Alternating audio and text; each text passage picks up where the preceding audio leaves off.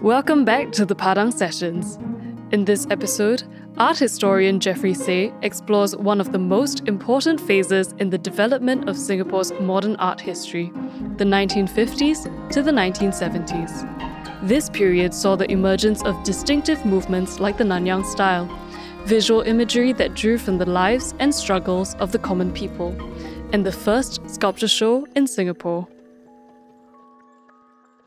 Now, today's lecture, I suppose is quite an ambitious one, because I'm covering about 3 decades, right? And I suppose those 3 decades, the 1950s to 1970s, they are some of the most, I would say, exciting, right, period in the history of Singapore art.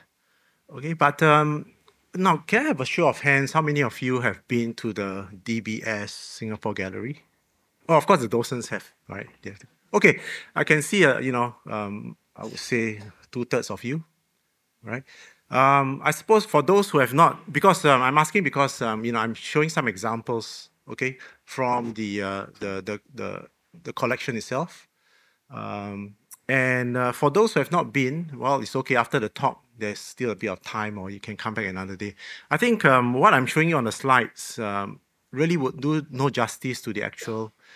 There's nothing like a first-hand encounter, right, with the actual work of art, right, where you can see, subtleties and nuances where, you can't really discern from the slides themselves, right? So I suppose hopefully this lecture will inspire you to, look at those works more closely. Well, today's lecture, it's entitled Story, right? I suppose story is like, a grand narrative. It's like Gombrich's story of art. But I suppose what I have today is only 1.5 hours. So I'm going to talk instead about stories of art, right? Stories.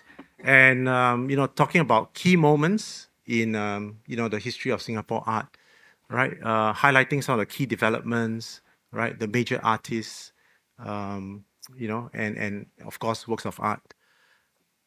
Okay, I'm going to start, I suppose, with a couple of quotes. Okay, and this, sorry, it's a bit wordy. My first few slides, are quite, it's heavy on words, but later on you'll see, of course, works of art. But these quotes are interesting, right? Gist, what, both of these quotes are trying to say is, in the 50s, there was really a vibrant, Singapore had a very vibrant art scene. At that time, we are talking about, some people have spoken about Singapore as a cultural desert, right? That was in the 80s, but in fact, already in the maybe 40s or, early in the 20th century, people have been talking about Singapore as a cultural desert. It was successful economically, but, culturally, it was quite dry. But so what this quote is alluding to is the fact that, in the 50s, right, there was already a kind of culturally vibrant art scene. And so it says here, the first quote probably is a reference to a certain exhibition. And in that exhibition, there are 160 pictures, right? 160 pictures. And the artists who participated in that exhibition, came from a variety of ethnic groups. You have Malay, Indian, I suppose Chinese artists.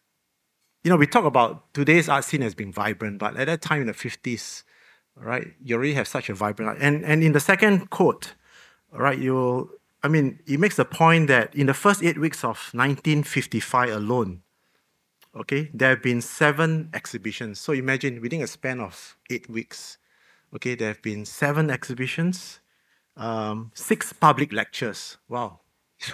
We don't organize that many lectures also, even today. And also, it also highlights the work done by various art groups, like, of course, the Singapore Art Society, right, which I'll talk about briefly later. Okay, and of course, the Singapore Artist. Now, Singapore Artist is like an art magazine. Okay, it has long since been, defunct, right? Okay, so even today, we don't even have an art magazine dedicated to Singapore art, right? Sadly speaking. Okay, I think I suppose it's important to give you some kind of background, okay, before we, look at talk about the artists and look at the works per se. And, some of the key points, right, during this period of art history, right? I suppose the first one that we are interested in and that's still being debated today is the notion of the modern. Okay, so during this period, there's the emergence of the modern. But what exactly the modern is, right, is still being discussed and debated. Okay, and I'm just going to briefly discuss that in a while. And also, I think it was a period of experimentation and innovation. I think this, will be borne out when you look at some of the works later on. Okay, and I think this is what makes our art distinctive from those in the region and even those from the West. Right? Is this, spirit of experimentation that led to the creation of very unique works of art. And of course, we also have different modes of representation. So in this talk, okay, you'll come across, for example, the Nanyang movement, okay, which was more focused on the landscape and its people, and then of course you have the social realist movement, okay, which was very much focused on the figurative, okay, and then lastly you have formalism, right? Meaning to say artists were interested in abstract art kind of art for art's sake. And also in this period, we see the proliferation of art societies and groups. Okay, there have been quite a number. I mean, I suppose at no point in history do you have so many of these, art societies emerging or operating at the same time. And of course, when we talk about art of this period, right, it was really a tumultuous period, okay, especially the 50s, right, and of course also to some extent the 60s, and then because of the fight for independence and also anti-colonial kind of activities. And then in the 70s, of course, we have this drive towards nation building as well. So all these affected art, right, or the development of art to one extent or another. Okay, and lastly, there's also the search for identities, right? And you have artists, for example, searching for kind of regional identity. Okay, for example, the Nanyang group of artists, and then you have other artists who was, Singapore kind of strove towards independence. Okay, they were searching for a kind of national identity, right? A Malayan identity. Okay, so these will all be discussed briefly, right, in the course of this talk. All right, maybe now I'll just briefly discuss, this kind of, the notion of the modern. I mean, when you talk about modern or modern art, right, in the Western context, okay, modern art refers to art that has departed from tradition or traditional art. And in the West, traditional art, okay, is taken to refer to, for example, art of the Renaissance or academic realism. Okay, so Western artists from the Impressionist period onwards, okay, up to maybe the, 30, 40 years of the 20th century, okay, they, in a sense, they rebelled against this tradition, right? They kind of fostered innovation, right, in art making. That's why you have all the isms in the early 20th century, right? Okay, so it was really a rebellion against academic art, against even the use of, for example, perspective, one-point perspective in art. Now, in Singapore and in Southeast Asia, I suppose the word modern perhaps takes on a different, I mean, it has the same meaning in the sense that modern art, but the conditions which led to the emergence of modern were probably quite different from those in the West. Okay, I think that's important to note. All right, but the kind of spirit of innovation, the notion of progress, and all that, I suppose there's it's still the same as those that the Western artists were developing. So in Singapore, I mean, the word modern, for example, refers to the point, okay, the period when the environment stimulations and innovative efforts came into the right mix, okay, to bring forth the distinctive flourishing of artistic innovation. Okay, and that, this was, in a sense, can be traced back, or at least, a couple of historians like T.K. Savapati traced this back, okay, to the 1950s with the Nanyang movement. And we are going to look at that later on. I mean, the Nanyang movement has been termed a kind of precocious moment, right? A precocious moment in Singapore art history. All right, so that's the one idea that we can associate with the modern or the new.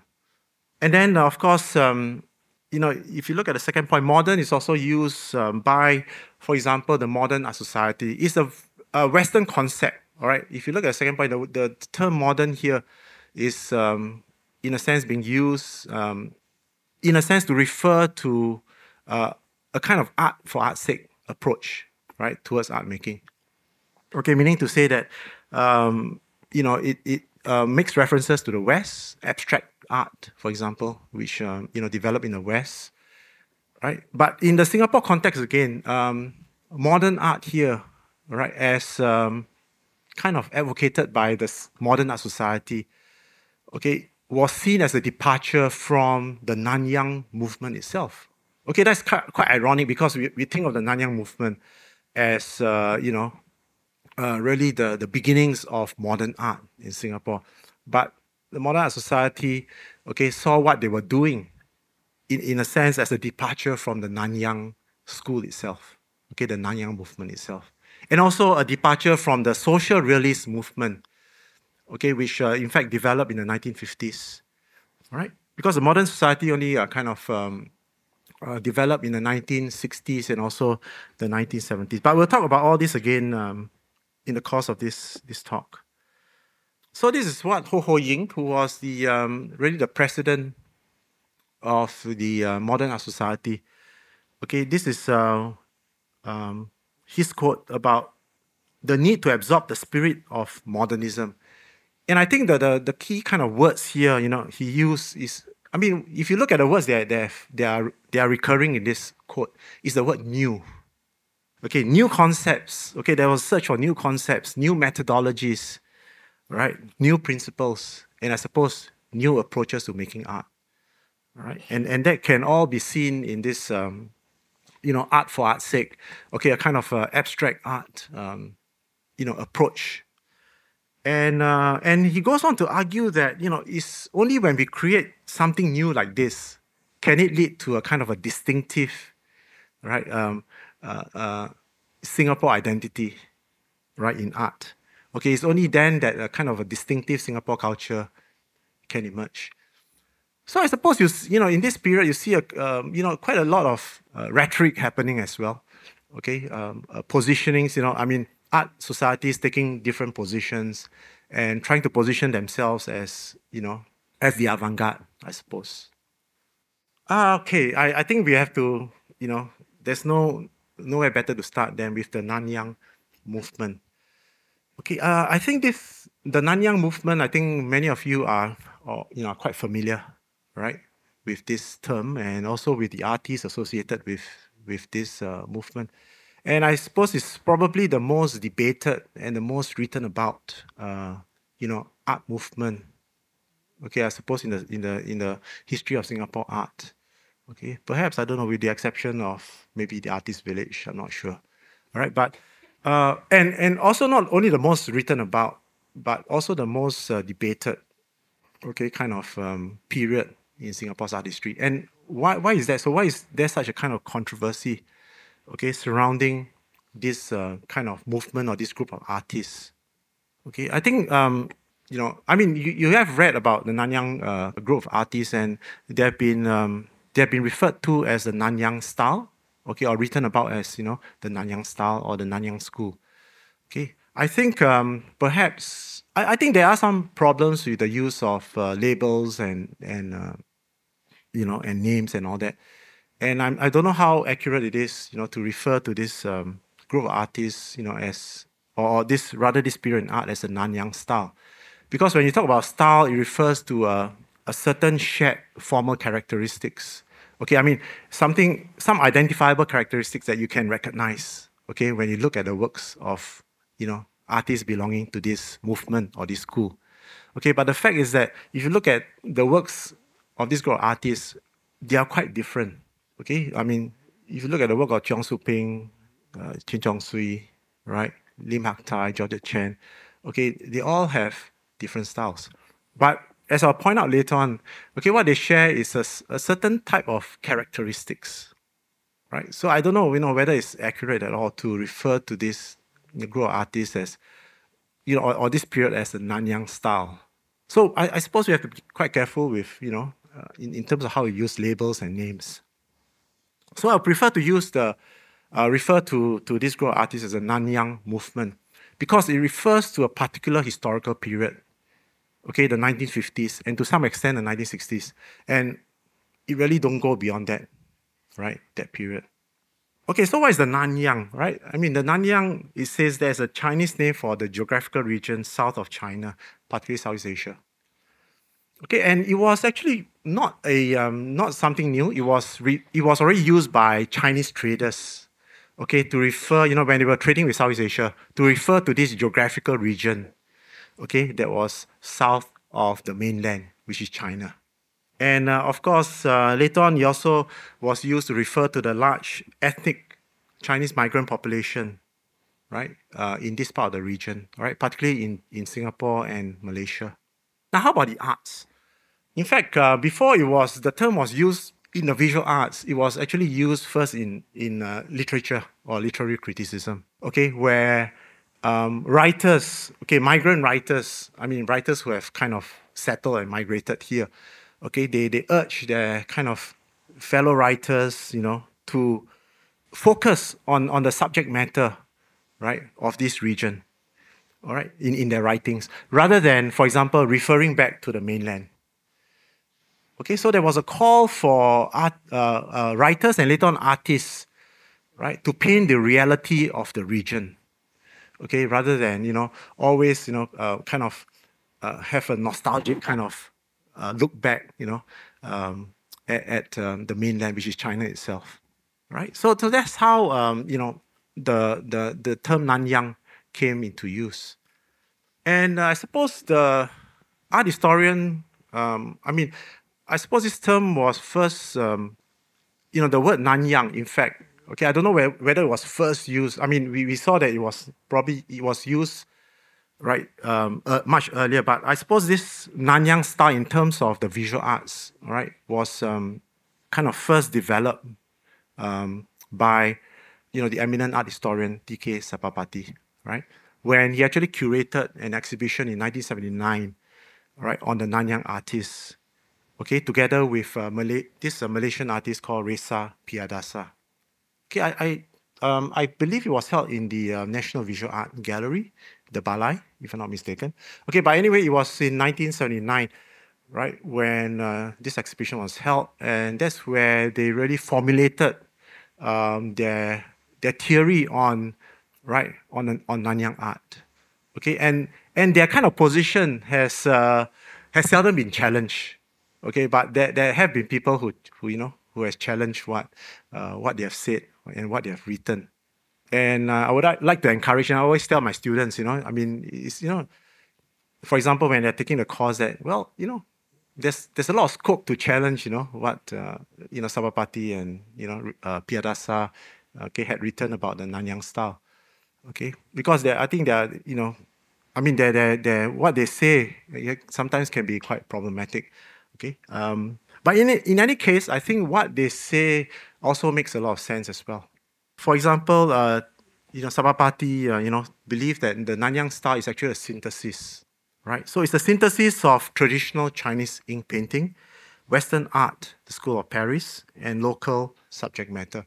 Now, to understand this, we have to briefly go back to China, okay, to the May 4th movement, 1919. Okay, I mean, that whole movement was an attempt to modernize China, all right? And it's because of that movement, Chinese artists went abroad, okay, to study, okay, and they went abroad to places like Paris, okay, so they studied Western art there. And also, academies were set up in China, okay, that taught Western art. So we have this group of Chinese artists, many of whom later came to Singapore, migrated to Singapore, who were schooled in both Western art, okay, as well as Chinese ink painting. Okay, so the Western art we are referring to is often referred to as the School of Paris. Okay, now what is that? I suppose it refers to a style that developed with the Impressionists, okay, in the 19th century. Okay, so Impressionism, Post-Impressionism, and then you have Cubism, Fauvism, right? Okay, some of the movements in the early 20th century. Okay, all of which, in a sense, developed in Paris itself, right? And so Sabapati was, his argument is that the Nanyang style, right, was a synthesis of, Chinese ink painting, okay, Western art, okay, and local subject matter, okay, local subject matter. And, it was actually Lim Hak Tai, right, who founded the Nanyang Academy of Fine Art, or NAFA, okay, who actually have already encouraged artists. He says, you need to paint the reality of the Southern Seas. So when we talk about, the Nanyang movement, we can also talk about what you call the localness of the place, all right, where artists were responding to their environment, right, to their surroundings. That's to say, the local, the regional surroundings. Okay, so in a sense, by synthesizing these three elements, okay, artists were able to imbue a sense of local consciousness within their works. Okay, and as I mentioned earlier, Sabapati saw this development as a kind of a precocious moment in Singapore's art history. Okay, and he believed that what they have developed, what these artists have created or developed, was something new and innovative. Now, Piyadasa's definition is that the Nanyang artist must be affiliated to NAFA. Now, that's quite problematic, and we know now that not all artists who practice or who belong to this movement actually graduated or was affiliated to the Nanyang Academy of Fine Arts. And I think one common error that we make is that it's often mentioned that Liu Kang, okay, I think many of you are familiar with Liu Kang. It was written that he taught at NAFA, which he never did. Okay, there was no record of Liu Kang, okay, teaching at NAFA. Okay, he taught at Chinese high school, and I think maybe a couple others, but not at NAFA, right? But all the other major artists, in fact, Nanyang artists, taught at NAFA. So I suppose it's a bit, could be a bit problematic, right? Piyadasa's kind of definition. Okay, now again to kind of talk more about what Sabapati said, and I think it makes sense here in the sense that the Nanyang style or the Nanyang movement, I would say, right, can be seen as a kind of shared attitude towards art making, right? So they shared certain attitudes, although their style may vary, okay, but they shared certain attitudes towards art making, right? Firstly, processes and methods of work. Okay, all of them, I would say, were experimental, were innovative. And they also responded to their surroundings. Okay, they painted what they saw, in the region, right, here itself, right, kampongs, okay, the religious buildings like mosques, and all that. And also the choice of subject matter. Okay, they no longer look towards China, right, for subject matter, but they were painting what they saw here or around the region. Okay, and also relationship to art traditions. Okay, this was what I kind of talked about in the earlier slide. Art tradition, which is the Chinese ink tradition, as well as Western art traditions. Okay, so I think these are some of the shared kind of characteristics that you can identify within this movement. And that's what Lim Hak Tai was, his quote that no one can deny the fact that the fine art of Nanyang has its own distinctive traits. I think that's quite important point to note. Distinctive, right? What they have created is something quite distinctive, and it is located at the meeting point of East and West. So this is my own kind of, having after kind of, read through all this, I've kind of distilled it into this, this one or two sentences, right? Okay, so we can say that the Nanyang movement refers to a group of diasporic or migrant Chinese artists schooled in both Chinese and Western art in search of a Southeast Asian aesthetic expression. It belonged to a particular historical period, that is the 1950s and to some extent the 1960s. So I have problems with, for example, people who say, oh, artists are still painting in the Nanyang style today, right? But what exactly is the Nanyang style? So sometimes we use the term too loosely. Okay, I believe that it belonged to that, particular historical period. And that's the moment in time where, we can associate the Nanyang movement with. Okay, just to have a kind of visual to kind of demonstrate or illustrate what I've just spoken about. Okay, I mean, in this painting, a famous painting you can see up in the gallery, right, by Liu Kang. You can see, what I've mentioned about, the kind of shared characteristics, okay, or the shared attitudes of the Nanyang artists. Okay, and here he actually paints. It's actually a very interesting painting if you look at it. You can write a lot about it. For example, it's about an artist painting his fellow artists. I think that's an area which, is interesting to look at. Maybe if you are a feminist, right? Or you may not be a feminist, okay, but you can look at this work in terms, for example, of the male gaze. This male gaze about the artist, looking at the model, and in fact, she's semi-nude. In fact, we have quite a number of examples, written records of Liu Kang and Chen Chong-sui and other artists who, in the writings refer to the bare-breasted Balinese woman. So there's kind of exoticization taking place here as well. Okay, so you can look at this work from a few angles, but I suppose what I want to point out is the kind of Nanyang kind of characteristics, right? You see in this painting, all right. I suppose if you know Liu Kang's work, right? He was, of course, he was trained in China, okay, but he also was exposed to Western art, right? Particularly, I would say Fauvism, okay, to some extent also post-impressionism, right? So when you look at this picture, right, you'll notice firstly he's, you see that. It reminds you of a Fauvis painting, right? A Matisse, for example, right? A Matisse, right? Because he uses very simple colors and lines and shapes here in this painting, right? Now, in terms of the Chinese kind of aesthetic sensibility, it's not so evident in this painting. It'll be evident in another painting, which I'm going to show you later on. Okay, but I think what Liu Kang has adapted here is the indigenous tradition, right? And in this case, is the technique of batik, okay? The batik technique. Of course, it's oil on canvas. So where's the batik here? If you look at the works of the Nanyang artists, they are very interested in batik itself, all right? Not so much in the technique, all right, but in depicting it in their work. For example, if you look at this work, there's quite a lot of emphasis on the sarong, on the patterns of the sarong worn by the model. And then one very distinctive kind of characteristic or feature you'll see in Liu Kang's work is the white outline. It's been said that this white outline, okay, was really inspired by the batik technique, right? But later on, I'm going to show you, a work that adapted the batik technique to create, a modern work of art. So here, this is, I would say, a Nanyang work, a Nanyang painting. In a kind of a, typical kind of Nanyang style, if you like, right? Combining both, Western and local traditions, okay, synthesizing them, okay, and, with a local subject matter. Okay, so there's a synthesis here of various elements, okay, to create this painting. Okay, so in that sense, it was a very innovative painting.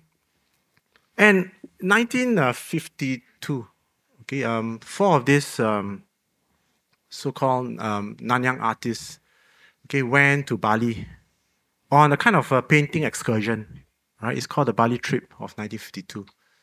So you have Liu Kang, Chen Chong-sui, Chen Wen-si, and Cheong Su-ping. Now, often, sometimes people are wondering what happened to Georgette Chen, right? Okay, and they say all sorts of things like, because she's a woman, she was not invited to the trip. But the fact is that she only came to Singapore in 1954, if I'm not mistaken. So it's only after the Bali trip. Okay, and why did they go? And again, this here, like, historians like Sabapati is saying that, they were really following the footsteps of Gauguin, right? Paul Gauguin, who went to the South Seas, which is really Tahiti, right? Okay, and painted, the Tahitian life and, the woman and all that there. And also, they were also following the footsteps of some of the early European artists who went to Bali. Okay, most notably the Belgian artist Le Mayor, right?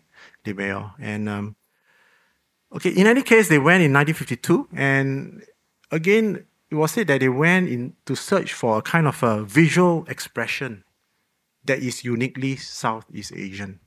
So perhaps they traveled to Bali, yeah, to search for this kind of this kind of regional expression, right? And also to get some inspiration and to look for some visual sources for their own work.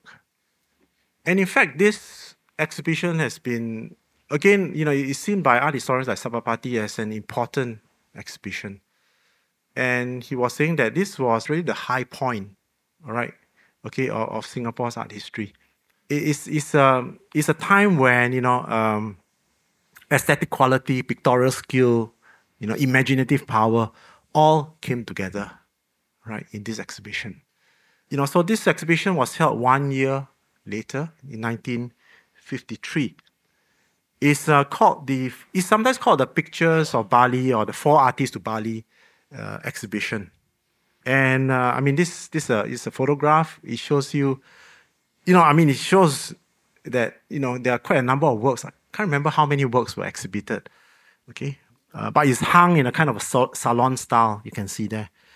And it drew quite a big crowd and some prominent figures. You see Michael Sullivan there, right? Michael Sullivan was I think he was the first lecturer in the then art history lecturer in the University of Malaya, and he became the curator of the University of Malaya Museum. So a very prominent figure there, right? Michael Sullivan, his wife. So it's really this exhibition, that prompted historians like Sabapati to say that what is shown here, has really been crystallized, right, into the kind of a Nanyang style. Okay, I'm just going to highlight briefly some of the Nanyang artists and show you maybe just one of their works.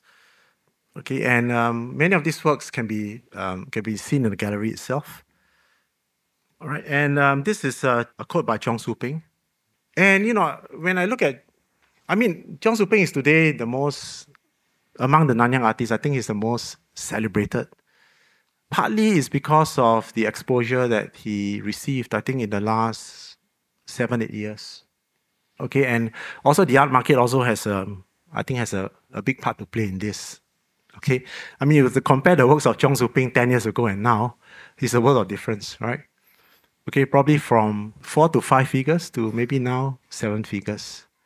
Okay, so all this, in a sense, catapulted him to be, I suppose, the most celebrated artist in this, group of, Nanyang artists. But I think deservedly so. If you look at, Su Ping's work. Now here, I'm using the Singapore Convention. I'm referring to them by their given names, right? Normally in art history, you refer to them as, by their surname, like Cheong, right? But it's a bit awkward saying Cheong, right?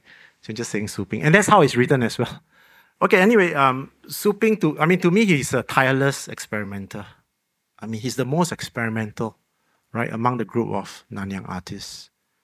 Not only experimental, but I think, extremely prolific, right?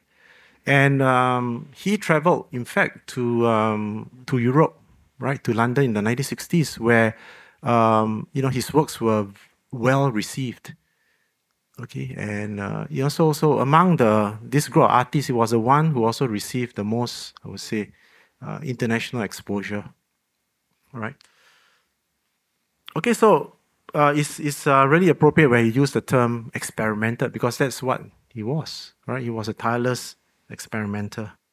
And again, he said that, well, in this, he was fascinated by, of course, referring to the Bali trip, by the scenery and by the Balinese woman, right? Okay, and I discovered that Balinese women are the ideal subject for me. Okay, I think some of you have seen this work up in the gallery. And I would say that maybe most of you actually own this work. Do you believe it? It's on your $50 note, right? You take it out. Okay, you look at it, it's there. And I think that's what also makes this work famous. It's called Drying Salted Fish. And I think I use this work also to kind of illustrate Su Ping's, kind of experimental spirit. Again, you see, he has done so many innovative works. Okay, he has used Chinese ink on, he has used the hand scroll format, right? Synthesizing the hand scroll format with easel painting, right? He has mixed Chinese ink with oil. Okay, and in this painting, right, if you look at the medium, it's Chinese ink and watercolor. And here, of course, the subject matter is local, right? So drying salted fish is an activity that was quite common at that time along the coastal areas of Singapore and Malaya. Okay, and so you see, that's the central activity taking place here. You'll see a goat there, right, and all that. Okay, so he has depicted a local subject matter, but in a kind of format that perhaps is a bit more Chinese. Here, he although is cloth or canvas, right? But the format itself is like a hand scroll format.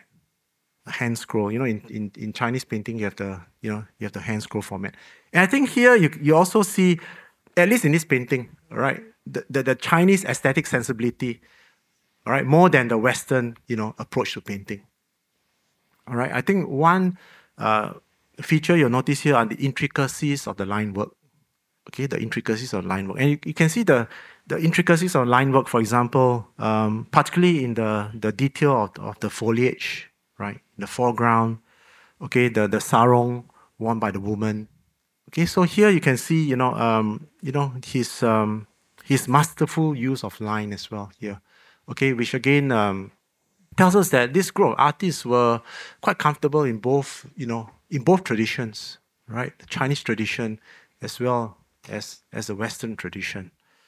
And of course, he also developed a particular type of or particular way of depicting, female figures. Okay, if you look at Su Ping's figures, they're often, shown in a certain way with a kind of almond-shaped eyes and attenuated limbs, right? So he has, in a sense, there's a particular stylization of the female figure, right? Okay, that he has created. And this is a quote by Dato Lok Wan Tho. Of course, he's the founder of Cathay organization. And one of the great legendary patrons of the arts, right, in the 1950s and also the 1960s. I think there's been a lot of talk on art funding these days, right? Okay, and and about private philanthropy. Okay, and I've cited the example of Lok Wan Tho because not only him, but there were a few other people, okay, who developed that close relationship. Okay, this artist-patron relationship was something that I would say made the art scene thrive during that time. Okay, that we need now, that kind of artist-patron relationship. Okay, so Lok Wan Tho had a particular relationship to the Nanyang artists, but in particular to Cheong Su Ping. Okay, but here he's talking about Chen Wen-si. Again, I have to point out that all of these Nanyang artists had their training in China and in a particular academy. Okay, either the Shanghai Academy of Fine Arts or the Xinhua Art Academy. Okay, and those Chinese academies, in fact, NAFA itself, Nanyang Academy of Fine Arts, was modeled on those academies. Here he talks about Chen Wen-si, about that he's prolific in both Chinese ink painting, right? The use, he says, of swift, sure, and sentient lines, right? That's referring to the Chinese ink tradition. Okay, but he's also comfortable with, he says here, we are also able to peer through that window which opens onto the Western world, right? So it's equally adept, right, in both Chinese ink as well as Western painting. Okay, of course, in some works, you'll see that, he was able to achieve this synthesis between Chinese ink and Western painting, like his famous painting called Herons. Okay, I don't have it here, with me, but okay, that was really a very good example of how he was able to synthesize both traditions. But I think in this particular work, he has more affinity with Western art, in particular with Cubism. And And the Cubist influence can be seen, for example, in the fragmentation, the fracturing of the picture plane here, right? So much so that the subjects are viewed from multiple viewpoints or angles. All right. So here the subjects are actually some kind of skeletal, displays that you see in the old Raffles, Natural History Museum. I would say that although Chen Wenxi was very much familiar with the structure and format of Chinese painting, okay, here you can see that he was also able to adapt, right, Western, especially Cubist painting, to create this particular work. And then move on to Chen Chongsui. All right, Chen Chongsui, I think Pat, does he still have the exhibition going on now, right? Yeah, all right. So he has an exhibition, right? There's an exhibition on Chen Chongsui's work that is currently, showing. And Chen Chongsui really was quite different from the other Nanyang artists. He represents the more realist end of the spectrum, right? He was a realist, okay? He always argued that art must be communicative, okay? It must convey truth, goodness, and beauty, right? That is, that's what he thinks art should be. And it says here in the quote that art is part of life and cannot exist independently from real life. Okay, it must be objective. And this is what he says about Bali, right? He says, it's a woman's empire, right? And the robust beauty of Balinese women, the pastoral scenery forms, and excellent painting. So in this work, what he talked about, earlier in the quote that I just showed you about, how he was fascinated by Balinese women. Okay, and it can best be shown or seen in this particular painting, right? Okay, here he depicts two women, right? And he provides a kind of interesting contrast of the two women, right? The one in the background, she's kind of walking by, with carrying some goods on her head.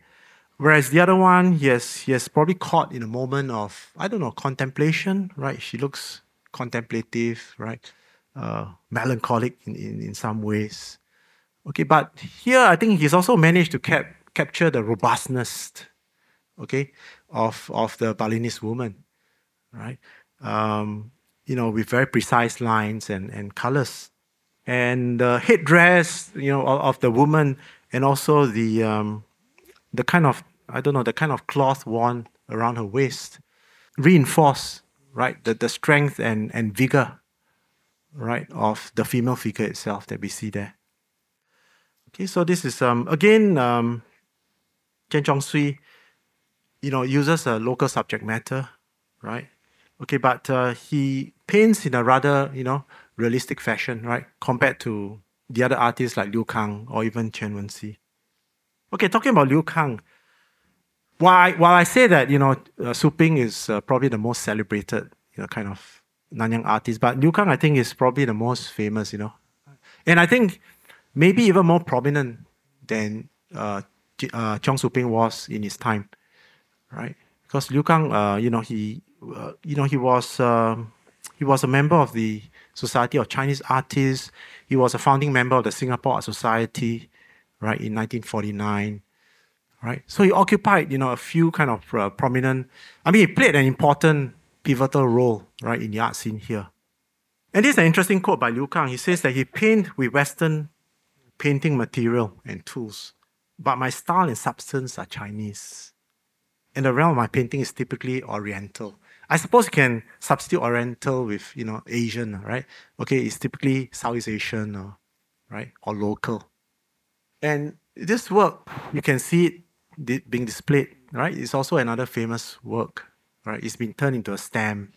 Again, now here you can really see the synthesis between Chinese ink painting and Western art, right?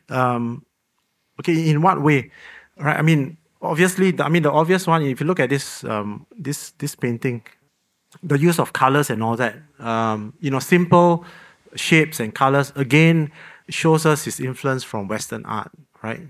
Okay, probably post-impressionism or Fauvism. Okay, but I think the Chinese influence is also quite pervasive in this painting. All right.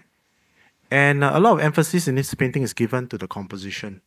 So that's why when you look at this painting, it looks very serene. Okay, although there's a lot of activities going on here, but it doesn't look like too crowded. Okay, it doesn't look too busy, right? It conveys a sense of calmness and serenity. I think it's the way that he composed the picture, right, in this work, right? And here he draws upon his training in Chinese art, right? Draws upon Chinese tradition. Here you can see that he has dispensed with one point perspective. What it gives us here is a kind of multiple or moving perspective, okay, that you often see in Chinese art. Okay, that our eyes have to move, from one point to another. And here you also see how he cleverly uses the bridge and also the river on the right. Okay, as a kind of compositional device. Okay, to lead our eye, to the row of houses, right, in the background. Okay, so he lets us kind of wander or meander, right, much like Chinese painting, right? Okay, you meander around the scene. Okay, and again, how he carefully balances, if you look at the bridge on the right and the river, they kind of balance each other out. And also the people on the left and the boats on the right. And you'll see also the white outline, okay, that you saw in the earlier painting of the artist and his model. And Liu Kang has always been, I would call him a colorist. He's an excellent colorist, right? I think among all the Nanyang, right, painters, he was the one who really, was able to use colors to convey the kind of joy, and in his painting. And last one, I'm going to highlight. I don't know. I'm a bit hesitant to place Georgette Chen as part of this group of Nanyang artists. Now, there's a who has seen the docudrama of Georgette Chen, 3-part docudrama? Okay, in fact, you can. It's available in the National Gallery website, I believe. Okay, so you can still see that. That 3-part series. I've seen all the three parts. Now I'll come to that later on. I mean, about Georgette Chen, whether she can be labeled as a Nanyang artist, right? But again, another kind of error is that she was born in France. She was not born in France. Okay, so research has shown that she's actually born in China, and she led quite a privileged life, right? She married the Chinese foreign minister, but he died. Okay, but later on, too, I think the part of her life when she migrated here, first to Penang and to Singapore, was a bit more tumultuous, a bit more tragic. She divorced her second husband, and then she later on spent a lot of years in the hospital before, right, she passed on. And she was, I think, among all the Nanyang artists, she was the one who's really exposed most to Western art. Okay, that is because she spent a lot of time in France, as well as in the US, right, where she enrolled in the Art Students League. Okay, so if you look at her paintings, right, he has a lot of affinity, right? I think more affinity with Western art than Chinese art. Okay, so in that respect, okay, because her work is not so much a synthesis of both Chinese and Western art, I don't know whether it's correct really to call her a Nanyang artist just because she depicts local subject matter. So maybe that's something, for us to kind of reconsider. Anyway, that's my point, right? My kind of point of view. Okay, and she's notable for painting still life, portraits, landscape. Okay, rather than nude Balinese woman, right? Okay, I mean she didn't make the Bali trip anyway. And she has a keen sensitivity to her subjects, all right, especially portraits, right? She's an excellent portrait painter. Okay, and she painted many portraits of her first husband, Eugene. Her style is very much expressionistic. I would say very much akin to Cézanne style. Okay, if you know the post-impressionist painter, Paul Cézanne. Okay, using a variety of brush strokes and also colors, right, to convey both form and texture. But I see Georgette Chen Okay, although one might argue whether she can be called a Nanyang artist. Okay, I would see her contribution most in her role as educator. Okay, the rest, like with the exception of Liu Kang, Chen Zhongshui, Wen Si, who else? Su Ping, they all taught in NAFA. So did Georgia Chen, but she taught the longest, 1954 to 1981. That's a long time, almost 27 years. And she has left, a lot of indelible influence on her students. And one of her most famous students, of course, or her most famous one student is Ng Eng Teng, okay, whose works I'm going to show you later on. And that's what Liu Kang was trying to say about Georgia Chen here, right? Where she was able to transmit to her students fundamental knowledge and techniques. Now, let me show you just one of her works here. Now, at first glance, right, this work, immediately when you see it, you say, oh, it reminds you very much of Paul Cézanne's Still Life, okay? Definitely. I mean, I can't blame you for saying that, right? In terms of the kind of the heavy brush strokes, okay, the kind of the textures, right, of the painting.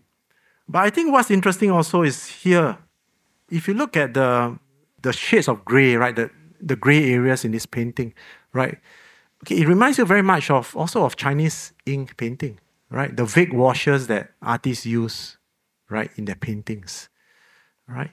Okay, so I don't know whether that was deliberate. And also, when you look at this painting, is also she adds, for example, on the upper left, a kind of incense burner, if I'm not mistaken, right? It looks like very much to me like an incense burner, right?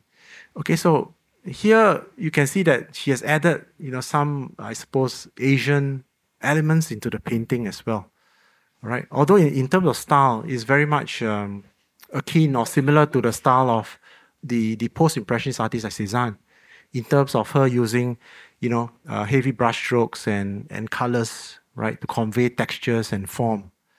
And also the fruits are also very much, localized here. I mean, she has painted not only apples and oranges, but fruits like rambutans and all that. Okay, let me move on. Okay, as I mentioned earlier in my earlier slide, right, that this period was a period where art societies and art groups proliferated, and that's going to be picked up by my good friend Eugene. All right, next on the 13th, right, 13 August. Eugene is a senior curator at the National Gallery, right? He's going to talk specifically about societies. Okay, but here I'm just going to show you a snapshot of some of the societies, okay, that were kind of formed during that period. Okay, you have the Singapore Society that was formed in 1949. Okay, among the founding members were, as I mentioned, Liu Kang and people like Richard Walker. Okay, I'll talk about Richard Walker again briefly later on. And then you have the Nanyang Art Movement, 1950s. The Chinese Middle Schools Graduates of 1953 Arts Association. That association kind of drew students from the various Chinese middle schools in Singapore, and of course it has some, I would say, sympathies, okay, with the kind of leftist elements, okay, that were operating in Singapore at that time, right, in the 1950s. The Equator Art Society, I'm going to talk about it in a short while. 10-man group, okay, also I'm going to talk about that. Modern Art Society, Molan Art Association, maybe the least well-known. And in this period, we also have art associations that were formed, okay, that were devoted to a particular teacher, right? So the Molan Art Association was actually the students of this teacher called Si Hyang To, right? He's quite an influential teacher in his own right. And we also have the Pioneer Sculpture Group, okay? And I'm going to talk about that towards the end of my talk. And the Singapore Watercolor Society. Okay, and Singapore Watercolor Society formed in 1969. Among the members was actually, founding members was actually Chen Zhongshui. Okay, Chen Zhongshui was one of the founding members. Okay, I'm going to talk about, so you have the Nanyang artists who are very interested in the landscape and its people, right? But here again, you have this group of artists who are interested in representing the real. Okay, when I talk about the real here means, the people, the masses, Okay, their working conditions, their poverty, their sufferings, and all that, right? Okay, they were painting not so much the reality of the southern seas, but the reality, the ground reality itself. Okay, the life of everyday people.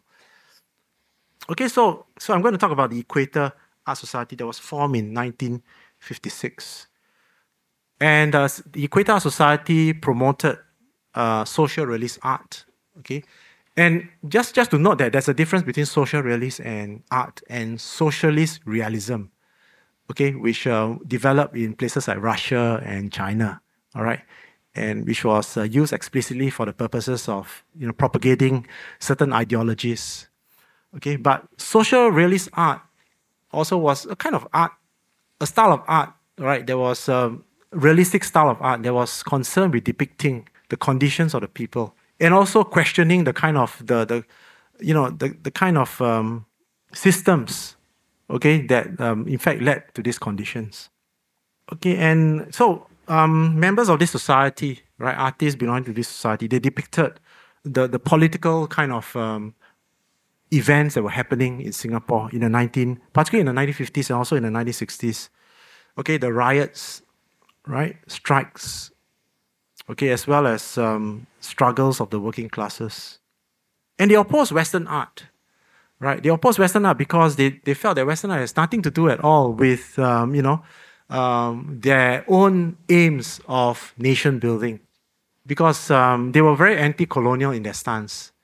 Okay, and they wanted to, they were clamoring in a sense for a kind of independence from the British. Okay, and woodcut also became a favorite medium. Okay, I'll talk about that right in a while. Okay, and this is the Chinese High School Art Association. Okay, and I mean, the words are clear enough, right? What they were standing for. They were anti-colonial. They were against the British government. They wanted independence, and they wanted their art, all right, to promote patriotism, okay, and to bring art closer to the masses. So it's very clear in that, in this particular quote, what they were standing for. Okay, so this I think arguably this is one of the most famous, right, paintings in Singapore art. You can see it again in the gallery. It's a very well executed painting in oil. Okay, in terms of the details and all that, and of course, it's painted by one of our most notable artists himself, Chua Mia Tee. There's a lot to be said about this painting. I mean, this painting is famous enough that it's been turned into a play and all that, right? It's been talked about quite a bit regarding its content. Okay, but I don't think I have the time to really go in deep into all that. Okay, on the surface, what you see here is a national language class happening. You see a cikgu there. A cikgu is a Malay teacher. Right? Obviously, he's teaching. There's he's teaching Malay to the students. And in 1955, right, the Ministry of Culture here, in fact, promoted Malay, right, as the national language. Right. Again, that has to do with a kind of it's a political move in a sense that, because of the anticipated union of Malaysia and Singapore. So Malay, okay, was being promoted as a national language. Right. So you see here the cikgu, the Malay teacher, right, is teaching a group of students. Right. And written on a board is, I think, is the name here you find is the name of the gallery. Is it the name? No, DBS. Okay. Anyway, it's Siapa Nama Aku. Kamu, rather, what is your name? Okay, and where do you live? Okay, now, if you're attending a language class, right, those are the typical basic questions you ask, right? On the surface, that's what we see here, right? You see a Malay teacher, right? He's teaching Malay to a group of students. If you look at the students, they are from different age groups, different ethnicities, ethnic groups, right? And also in terms of social class as well, in terms of the way they dress, they're quite different. But there's something in art that we call interpretation. And that's what makes the painting interesting. Okay, meaning to say you look beneath the surface. Okay, to explore a bit more what you call the content of the picture or the iconography. Okay? And of course, to do that, you need to do some research, right? And also to have some evidence, right, in what you say. Okay, so knowing that the year it was painted 1959, Okay, was a year, it was a political significant year as well. I think Singapore gained self-government, if I'm not mistaken. Right? And also Malay was, as I said, being promoted as a national language. Right? And knowing that Chua Mya Tee himself was a member of the Equator Art Society. Okay, so you have all the evidence there, and you can make the argument that there's more than a national language class going on here. This painting, if again you look at what's written on the board, okay, it has to do with, a sense of cultural identity and also a sense of place. Okay, I mean, clearly this painting, in a way, in a subtle message, right, it was also meant to promote that kind of patriotic feeling or to foster a kind of national identity as well in people. Okay, so you can make that argument here, right? So it's not merely a national language class, right? It is also quite political in its content. And I mentioned that the woodcut movement was, the Equator Art Society also was, many of the members there also practice woodcut, right? Because woodcut really, I think it's a medium that is best used to convey social realist themes, right? As can be seen in this picture, right? I think it's because of the nature of the medium. Okay, if you look at this print itself, okay, the coarsely gouged out areas, the jagged lines, okay, the texture of the wood, all that I suppose lend or convey a certain sense of emotions, or lend a certain sense of emotions to the painting, or reinforces the the emotional content of the painting, as does the kind of monochromatic quality of this print. So prints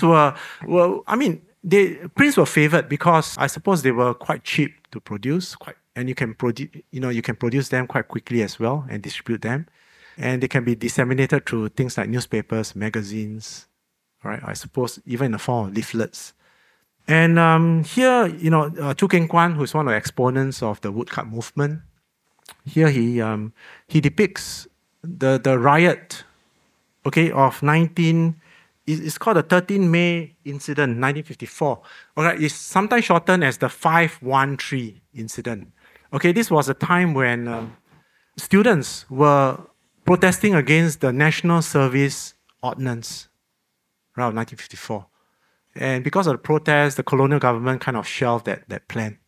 But here, Chu Keng Kwan was able to capture, right? And he's able to make the colonial authorities out to be the aggressors and the protesters as the victims. Okay, you see a policeman here is about to strike, right? A little girl, probably a teenage girl with his baton, all right? And you can see some panic and fear, right? Okay, among the protesters. And on the right here, that is the artist himself. Now, why he wanted to insert himself in? Now, it's not uncommon, right, for artists to insert.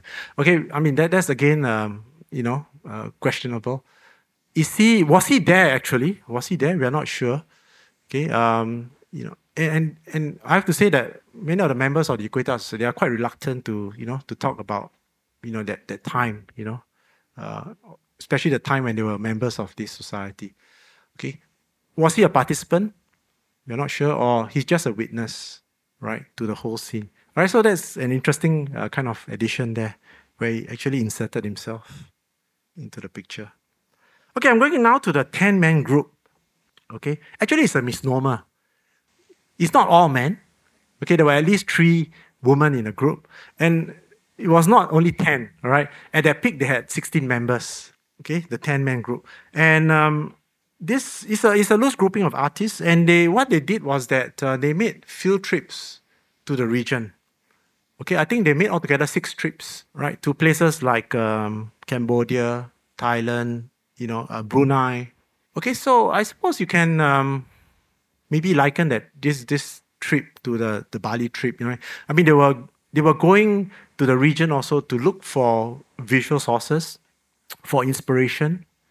Okay, and some of them, like Ye Tu Wei, right? He came back, with artifacts, right, which serve as a kind of source for his own paintings, right? If you look at the third point, that's Ye Tu Wei. Ye Tu Wei, in fact, he was the organizer of these trips.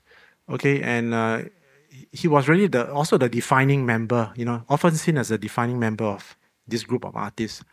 But he was only discovered quite late, when I think the Singapore Museum, or the National Gallery rather, right, had an exhibition of his work. Okay, I remember that's one of the most memorable shows, right, in the National Gallery, right. That was, I think, some years back. Before that show, he was relatively obscure. Okay, unfortunately, and I think because of that show, he has received a bit more recognition. Okay, so this is the picture of the second trip to Java and Bali. Okay, I'm quickly going on to this work. Right, I mean, what you can see here is the uniqueness, right, of this work. I mean, immediately you can tell. I mean, and he has developed a unique style, right? And I'm, in a sense, glad that he was rediscovered in a way, right? Because he's also an important artist in terms of that, carry on that kind of experimentation and innovation. Now, his work has been described as rich, mysterious, and rich, heavy, and mysterious. And I think those were quite appropriate words to describe his work. Right? Rich, because he draws from different sources in his work. Okay, he draws from Western art. Okay, the figure, the abstraction of the figure, you can see that, there he was influenced by Western art. And he draws or drew from Chinese sources. Okay, look at the script here. Okay, that's the kind of script you'll find in these Chinese artifacts called oracle bones, right? Oracle bones. So he draws from various sources, or drew from various sources for, in his works. And also heavy, right? Heavy because if you look at his work, there are some examples in the gallery. It's because of his technique of working. He uses a palette knife, okay? And he treats his canvas as if like it's stone, Okay, he would kind of, quote unquote, like carve or sculpt his figures, right? So much so there's a kind of a richness of texture in his work, right? Okay, and also thirdly, mystery, right? If you look at his work, there's a kind of mystery, and that mystery, I would say, comes from the black he uses. Now, it was very daring for artists at that time to use black in their work, right? Okay, but here, he uses black quite effectively. I think, in a sense, he wanted to convey the kind of that primitive quality in his work. Okay, it's as if like sometimes the setting is is a cave. Okay, and also the black was influenced also by the negative images, right, that were produced in Chinese ink rubbing, right. Okay, so he was also influenced by that. Okay, but all in all, having said that, in totality, right, all that kind of combined to form a very unique, distinctive style. Okay, so certainly I would urge you to to look at him a bit more, right, Ye Wei. Now there's a catalog as well, right? I think it's selling at the bookshop if you are more interested in knowing more about his work. Okay, and that's what he says there, right? This is a quote by Ye Wei, right? How he was influenced by woodblock printing, stone engraving, okay, etc. Okay, this is Sia Kim Ju. Now this is a batik, an example of batik, right, painting. Okay, and there were a few exponents of batik painting. Chua Tianting is one. He was the one who really popularized it, but Sia Kim Ju was another, right? And here you can see his virtuosity as a batik painter in terms of conveying textures as well, right? Especially the patterns on the woman's sarong and all that. It's a monumental work. It's 7 meters, right? Made up of 5 panels. Okay, and it depicts really the life of the people in Malaya, right? And notice that this was just after independence. Okay, so there's a artist here who wanted to make this kind of works, right? To convey a sense of national identity. You can see people drying salted fish, hunting and all that. And interestingly, if you look on the right panel, the rightmost panel, he has included indigenous prehistoric people. Okay, in a sense, making links between the distant past and telling us that we should not really forget the roots of our where we come from, right? In a sense, so it's a really interesting pair. And incidentally, this painting was actually, it belongs to the Lascelles collection, right? Not National Gallery. It was actually purchased by Brother Joseph McNally. It used to hang in Hotel Malaysia. Okay, no longer exists now. All right. And also interestingly, if you have been to that, you have seen this work, notice that it's in an awkward position. Actually, it's not, right? It's hung straight. But it's actually, I think, it's the poor soil condition of the City Hall wing that causes, the floor or something to tilt by 1 meter. Okay, so if you go again, you'll notice that, okay, it looks slanted, but it's hung the right side up. But it's because of the flooring of that particular space. Okay, I've got to move on very quickly. So this is, I'm going on now to the Modern Art Society. It was formed in 1964 by Ho Ho Ying. And I mentioned before, it kind of advocated an art for art's sake approach. Okay, doing away with representational art altogether. Okay, and he felt that the social realist works lacked creativity. Okay, because it was more concerned with making social kind of statements. So he advocated a different kind of approach towards art making. And this is Ho Ho Ying's own work. You can, I think, see in the gallery as well. This is an interesting work. It's totally abstract. Okay, it's pure abstraction. Okay, although you can see some forms, here. Now it's interesting. I mean, here again you can see, although one can argue that the modern society were influenced by what was happening in the West. Okay, the abstract developments in the West, by abstract expressionism, by some of the early abstract movements. Okay, you can see that they still appropriated from their Chinese tradition or even their local tradition, right? And here is, the Chinese kind of aesthetics is quite strong here, especially in the use of the line work. Okay, the spontaneous and the swift lines, okay, that's being used for this dancing forms, right? Okay, that we see, the kind of wide, rather spectral forms that we see there. And that kind of swift, spontaneous lines, gives it a kind of a rhythm, right, as well. And Lim Chong Kiat, says that, of Ho Ho Ying, that he has an assured control of textures and abstract forms. And, we can see in this painting as well. Okay, and those forms, he said that those textures form definite elements in his composition, akin in some respects with calligraphy. So I think that kind of calligraphic elements, right, can be also seen in this work. Although in terms of subject itself is a totally abstract work. And talking about Lim Chong Kiat, okay, if you look at the Lim Chong Kiat there, he's the founder of Alpha Gallery, and I think Eugene will be covering, I think, more about this gallery in his talk. But Alpha Gallery was very important in the early 70s. Okay, it's where many of these exhibitions of the Modern Art Society members were shown. In fact, this is a catalog. This is a catalog of the first show of Alpha Gallery. Right, it's interesting. Right, it uses the logo of Alpha. Alpha is, of course, the first alphabet. The first letter of the Greek alphabet. Right. If you look at the participating artists, many of them, most of them have since become very famous. Okay, 2 or 3 have fallen off the radar, but I think most of them have since become, seminal figures in Singapore's art history. Talking about catalog, okay, I have to show you this catalog by Choi Weng Yang. Right, I don't see Mr. Choi here today, right? Okay, but I met him for lunch just on Tuesday, right? And I was telling him, hey, I'm going to show you one of your works, right, in this talk. And he asked me to show one of his paintings. I said, I'm going to show actually one of your designs, okay? Mr. Choi, he himself was very much also influenced by Western painting, right? Notably abstract expressionism, because he spent quite a bit of time in the UK and also in the US, right, where he encountered abstract expressionism. But he's a pivotal figure, right, in the development of art during this period.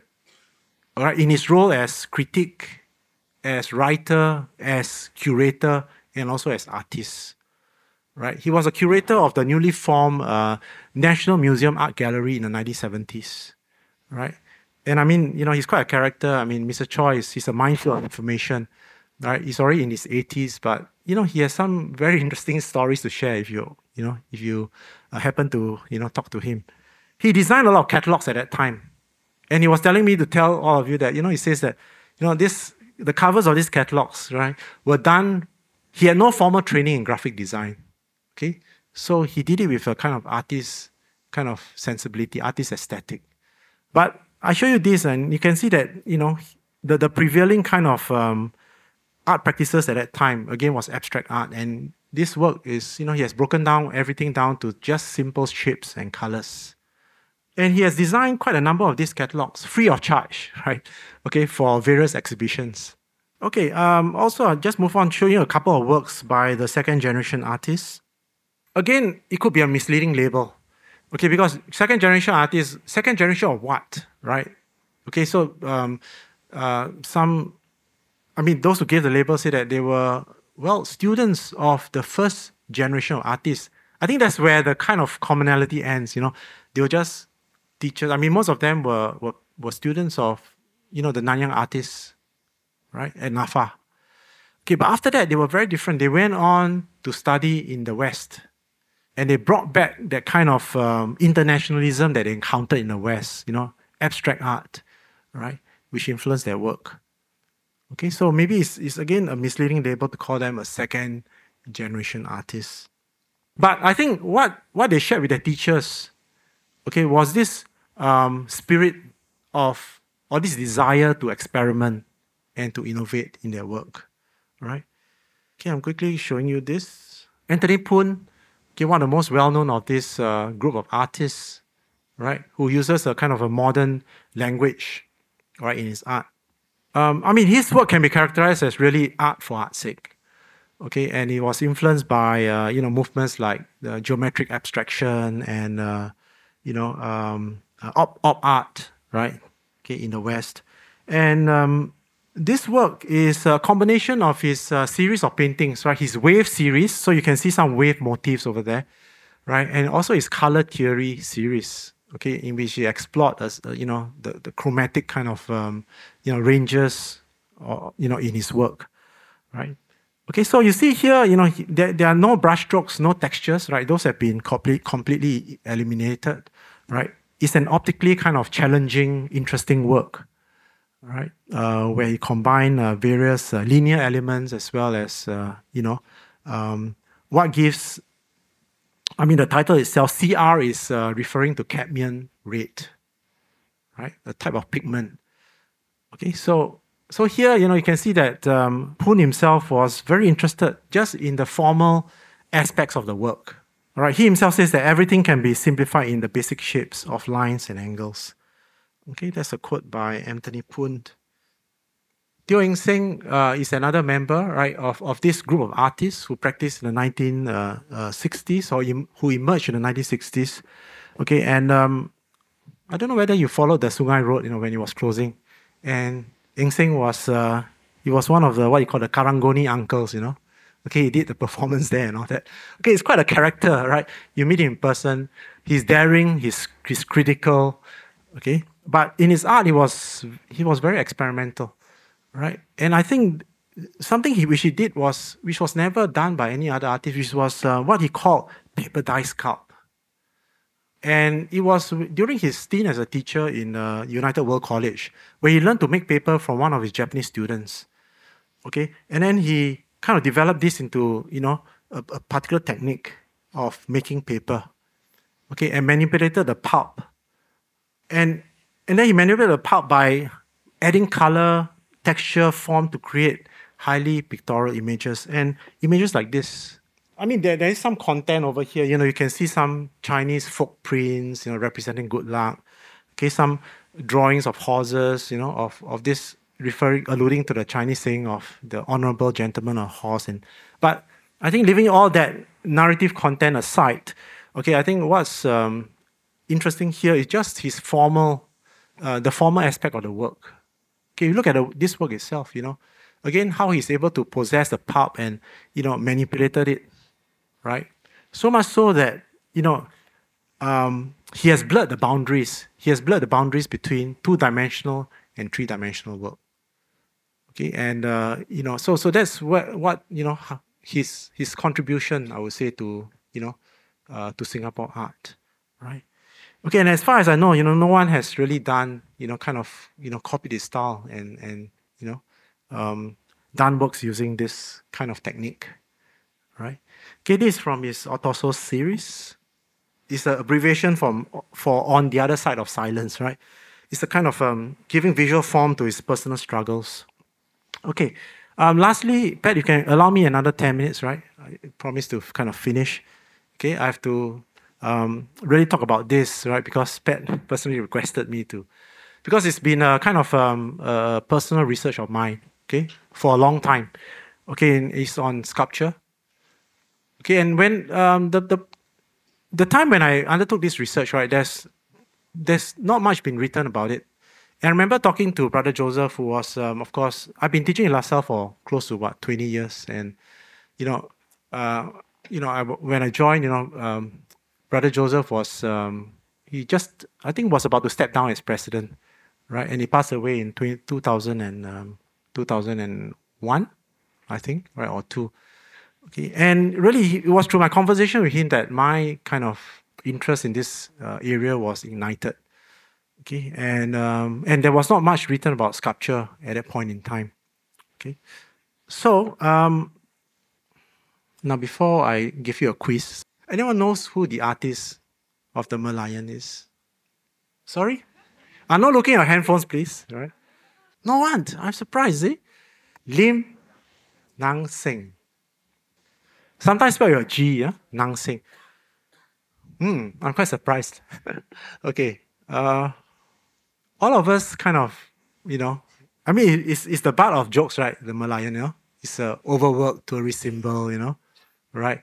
It's money making for the tourist industry, things like that, right? But we never kind of see it as a piece of sculpture.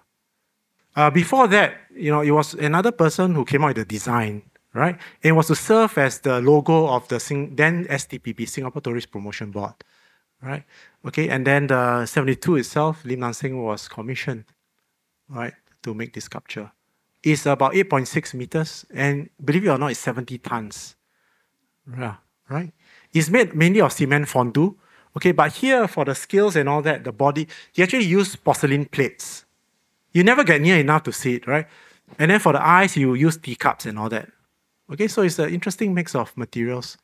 Okay, if you were to read Lim Nang Seng's interview, right, he was really saying that he constructed this work, through blood, sweat, and tears. I mean, he got swindled by some contractors and all that, right? It's really a labor of love.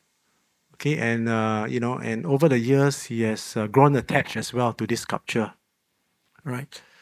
Okay, so I suppose we have to see it for what it is, right? It's a piece of sculpture done at that time by the most famous sculptor at that time, Lim Nang Seng. Right? That's why he was commissioned to do this sculpture. Just very briefly before I just quickly go through the list of sculptors. Now, the thing is that when you look at in Singapore art itself, right, there was a vibrant sculpture scene before the war, 20s, 30s, 40s, rather 20s and 30s before the war, right, where a lot of migrant expat artists came here, right, Dora Godin, the Russian artist, Karl Duldig, and you can see it as you go into the Singapore Gallery. There's a group of sculptures there. They were done by this group of expat sculptors. Okay, but although some of them had students, but they never passed down their influence to any of the local sculptors here. So when the war broke out, things stopped. I mean, sculpture totally stopped. NAFA didn't even offer a sculpture course, right? And then it was only the only person that was probably practicing or making sculptures at that time was Ng Eng Teng, right? Seriously making sculptures. Okay. Now the rest, people like Chong Su Ping and some of the Equator Art Society artists, they did make sculptures, but sculptures were secondary to their practice. Okay. They were probably making it just for fun and all that. Not really. Painting was their kind of primary concern, not sculpture, right? So sculpture had always been marginalized in Singapore's art history. right, in the art discourse here. And as I mentioned, it was never taught. I mean, NAFA didn't really have a sculpture course after the war, right? So, people wanted to learn sculpture, didn't have the chance. Of course, another problem is the lack of facilities and all that. The bronze foundry. Okay, there was not a bronze foundry here. So, okay, and also Singapore being a small country, there was not much space to display sculpture, right? So all this work against the practice of sculpture, right, in Singapore. Now, if you call the Nanyang artists the pioneer artists, right, they also sometimes referred to as pioneer artists. But if you look at Brother Joseph quote, right, he's asking, why was he not declared a pioneer artist? Who was the he is referring to? Is Yeo Hui Bin. I'm coming to it in a while. Is it too late? What he's trying to say is that, yes, we have, marginalized these artists, right? To the extent we only celebrate painters in Singapore, but not sculptors, right? Although these sculptors have done really, very exciting and interesting work, right? And the names you see there, right? Those are the names of what you can term the pioneer sculptors. The local pioneer sculptors, right? I told you about the expat sculptors who came here, but these really are the local pioneer sculptors. Not people like Han Sai-po and, in fact, they came later, right? Okay, these people came before them. Okay, so this was a momentous occasion. In 1967, the first sculpture show was shown in the then National Library, right? And 7 artists participated. Okay, I gave you the names earlier on, right? Out of these 7 artists, only 2 I would say are pure sculptors, right? Or 3 of them were pure sculptors: Yeo Hui Bin, Vincent Hoisington, right, and Lim Nan Seng. Okay, Cheong Soo Ping, of course, you know Cheong Soo Ping, right? He did mainly paintings, but he did some very innovative sculptures as well, right? Mainly relief sculptures. Lim Yew Kuan and all that, they were primarily painters. And Eng Teng and Ao Eng Kwang, it's quite interesting because they were trained as ceramicists. Okay, so if you look at some of the sculptures, he has a kind of ceramicist kind of sensibility as well that they put in. Like Eng Teng, his pot-bellied, he will have, works with the pot-bellied shapes of his sculptures and all that were an influence from, his ceramic training.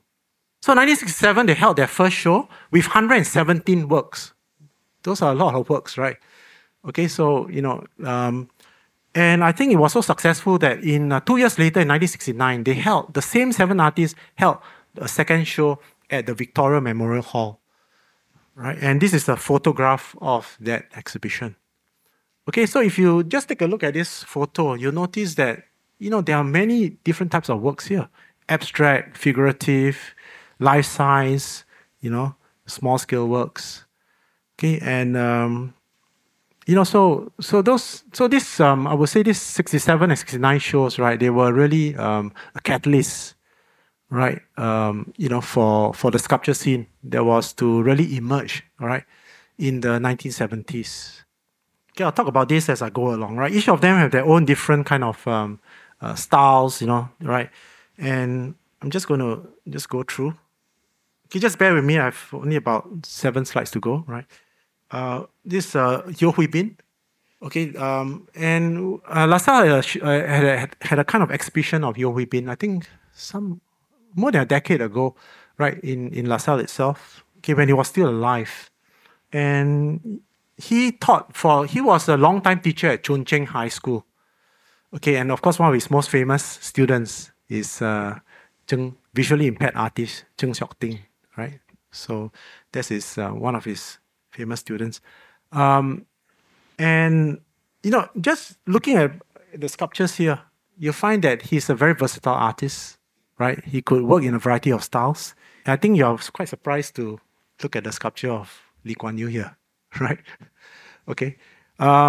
That's a long story. In fact, I got to know more about his work through my kind of friendship with his son, right? And I went to interview, him and also his brother, and got to see some of the sculptures in their homes.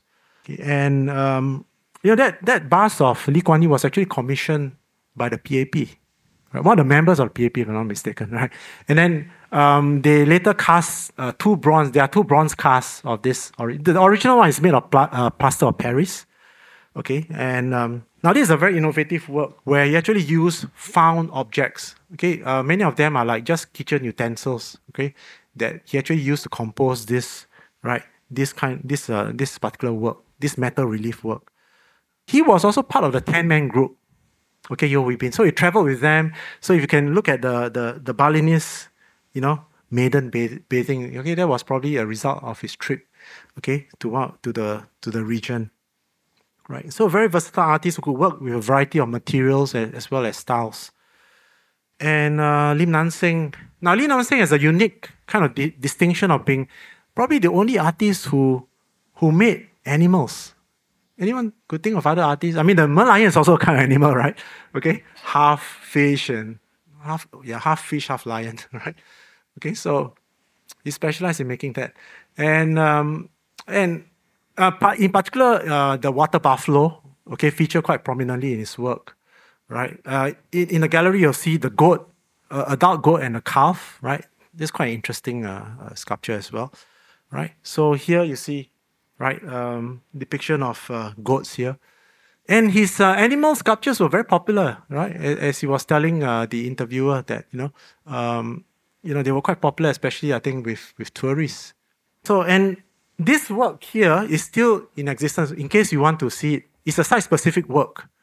Right? In fact, I was searching for a long time for this work until I got a call one day from this guy from URA, who also happened to be part of the residence committee. He knew I was doing research on sculpture, and he asked me whether I wanted to see this work. And I said, wow, of course. So I went there. It's in Tiong Bahru Garden. It's called Singapore Garden or something. Right? It's there. It's still there if you want to see it. I think it's not far from the market. Right? And it's there in one corner. Okay, but long-time residents will know it. Okay, I think probably they become quite attached to it. Okay, because when it was first made and shown, it was in fact, there was quite a bit of fanfare surrounding it. I think it was commissioned by MP, if I'm not mistaken. And there was an opening, and the opening was graced by a minister. So it was quite a big thing, right? But when it first came out, people were wondering what it looks like, So many of them wanted to see it as a swan. You know why swan? Because it's an auspicious symbol, right? As you know, in Chinese, in Chinese culture, right? And they wanted this, or at least they wanted to see this sculpture as a kind of bringing wealth, right, to the estate. And some children actually interpret this work as a shrimp, like shrimp, right? Okay. But actually, if you look carefully, it's a kind of a semi-abstract sculpture.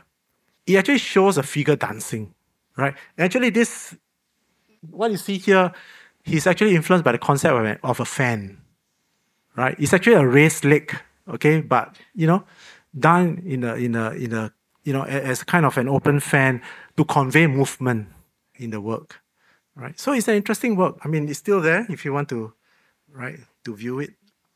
Okay, just a few more to go. Sorry, and this work by Vincent Hoisington. Now, he died very young. I think he was only in his 30s, if I'm not mistaken. All right.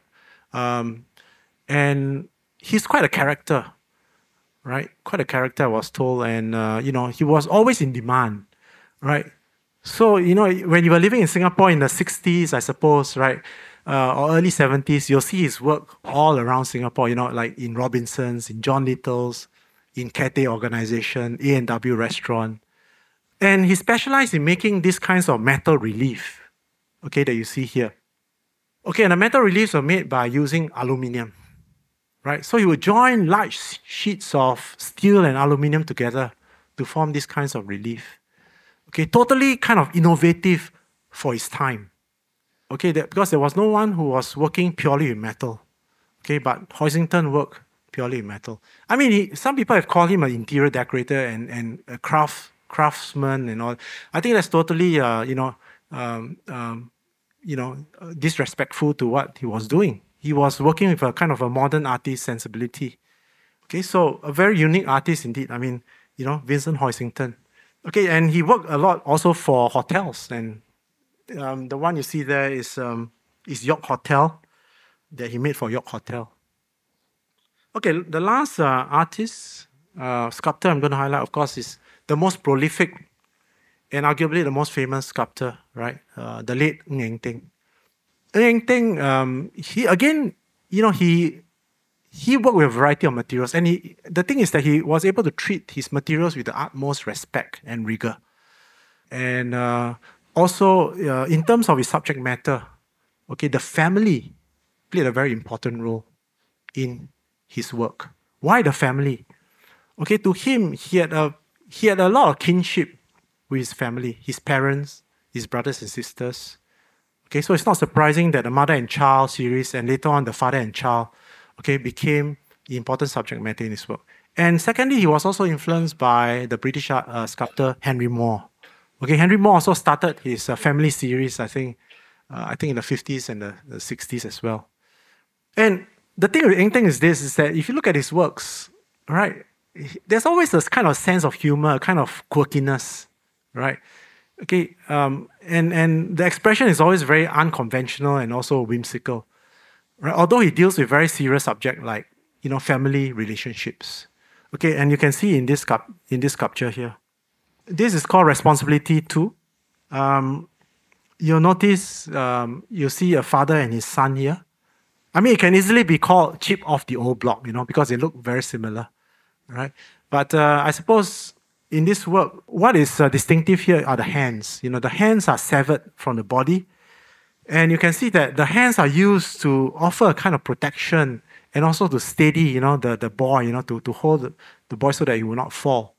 Okay, so that speaks a lot about the responsibility of, the father to the son.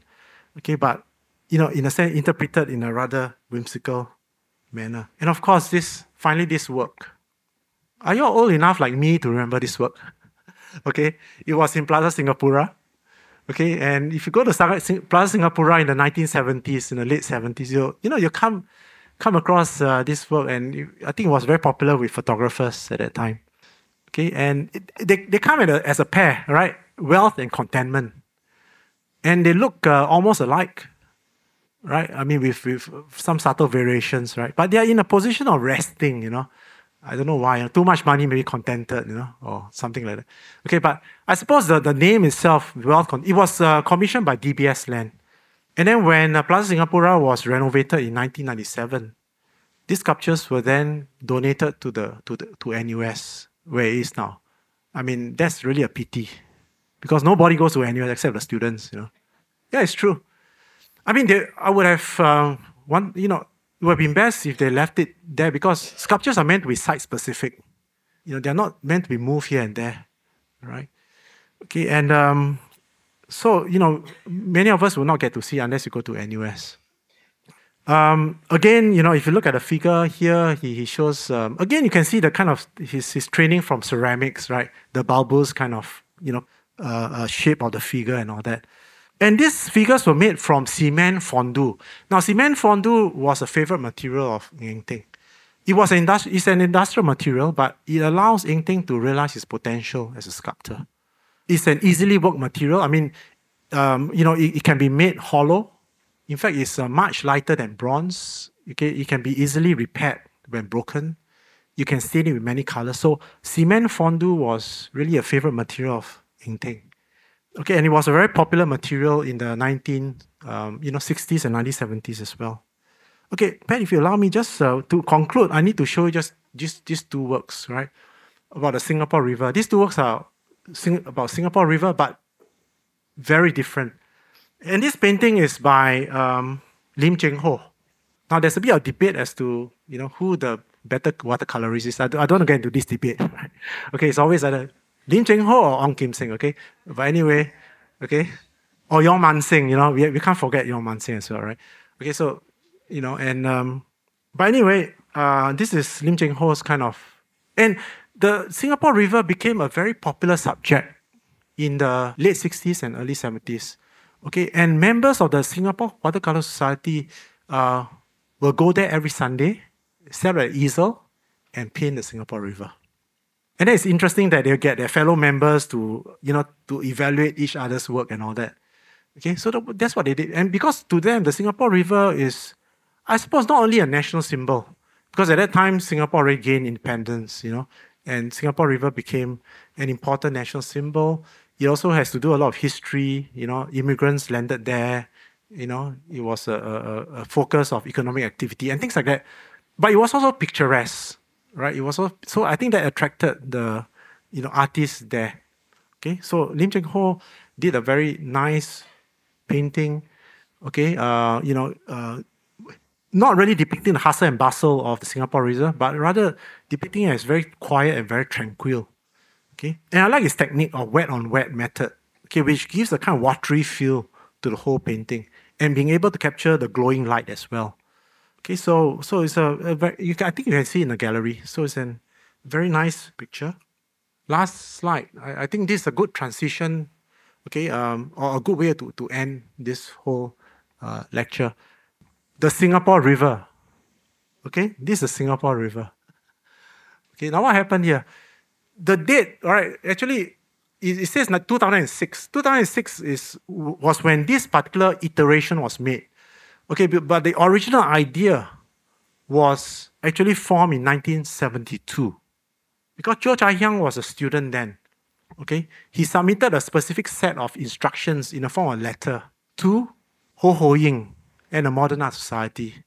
Right, he submitted this work for an exhibition, and he entitled it Singapore River. So in that letter, he told them, well, you just need to, draw lines 5 by 5 inches, straddling the wall and the floor. Okay, and and then you call it Singapore River. And of course, Ho Ho Ying, I don't know what his reaction was, but I think he was rather taken aback. Okay, I mean, and I think he in his letter to his response to Cheo Chai Hiang, he was quite polite. He was not, he tried to explain to Cheo Chai Hiang about, so he went to all this thing about art and what is art, and he says that art must be, it must be communicative, it must resonate with the audience, and such a work would not serve that purpose, it must possess some unique characteristics and things like that, right? So that was that. But Cheo Chai Hiang, this was a reaction against what was happening at that time. Okay, to all the artists who were painting the Singapore River. He didn't want to paint another Singapore River. In fact, there were a few other artists who reacted later on. Okay, there was one exhibition called Not the Singapore River. All right, so you have, so people were kind of tired about this cliched representation of the Singapore River. So there were many iterations. This is one iteration. There's another one, and of course in the gallery, right? You can see Teo Eng Seng. Teo Eng Seng's work is another. That's most definitely the Singapore River. Okay, that's another work using paper dye sculpt. Okay, but I think this work is there as well, right? Cheo Chai Hiang's work, you can see. Yes, right. Yes, you can see. It's just, I don't know, right? You can spark off another debate about what art is and all that, right? Okay, but I think it's a good way to end because it provides a transition. This was done in 1972. It's a piece of conceptual art or installation art. So, last year I published a book together with Eugene, right? It's a reader actually. It's a compilation of writings on Singapore contemporary art. It's called Histories, Practices, Interventions. Okay, actually you can get it at the bookshop and all that. I do a lot of selling today, right? My course, my book and all that. Okay.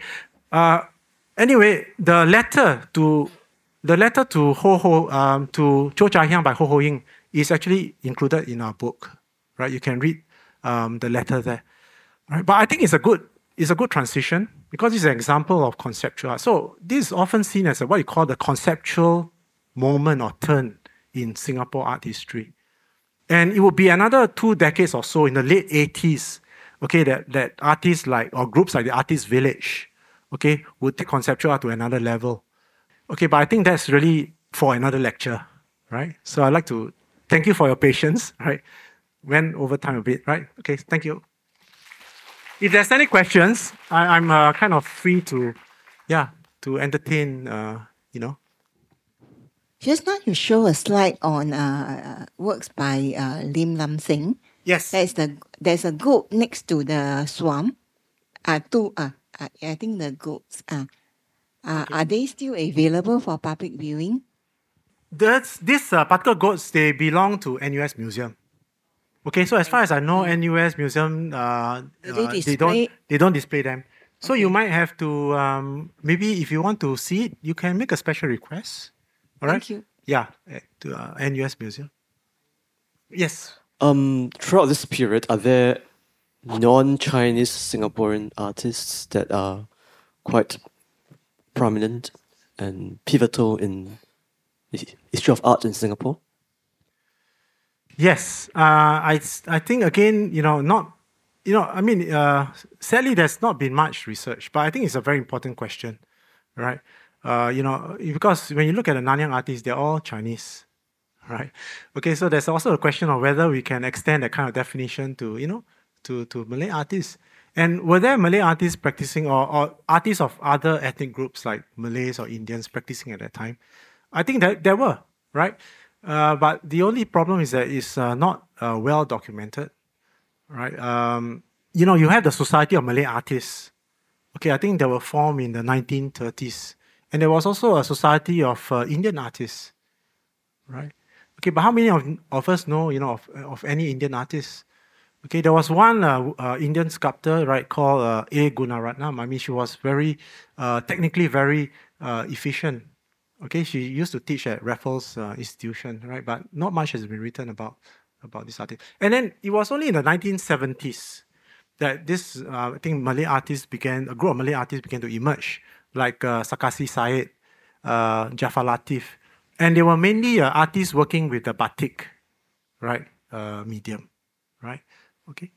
So as far as I know, and then of course you have Iskandar Jalil. I think, but Iskandar Jalil also emerged in really the 80s, I would say, right? 70s, 80s. Okay. Yeah. But in the 50s and the 60s, not many.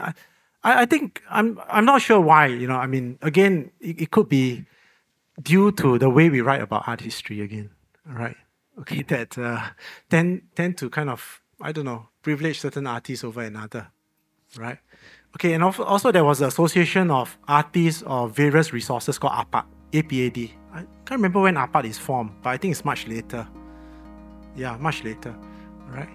Yeah. Hope that answers the question.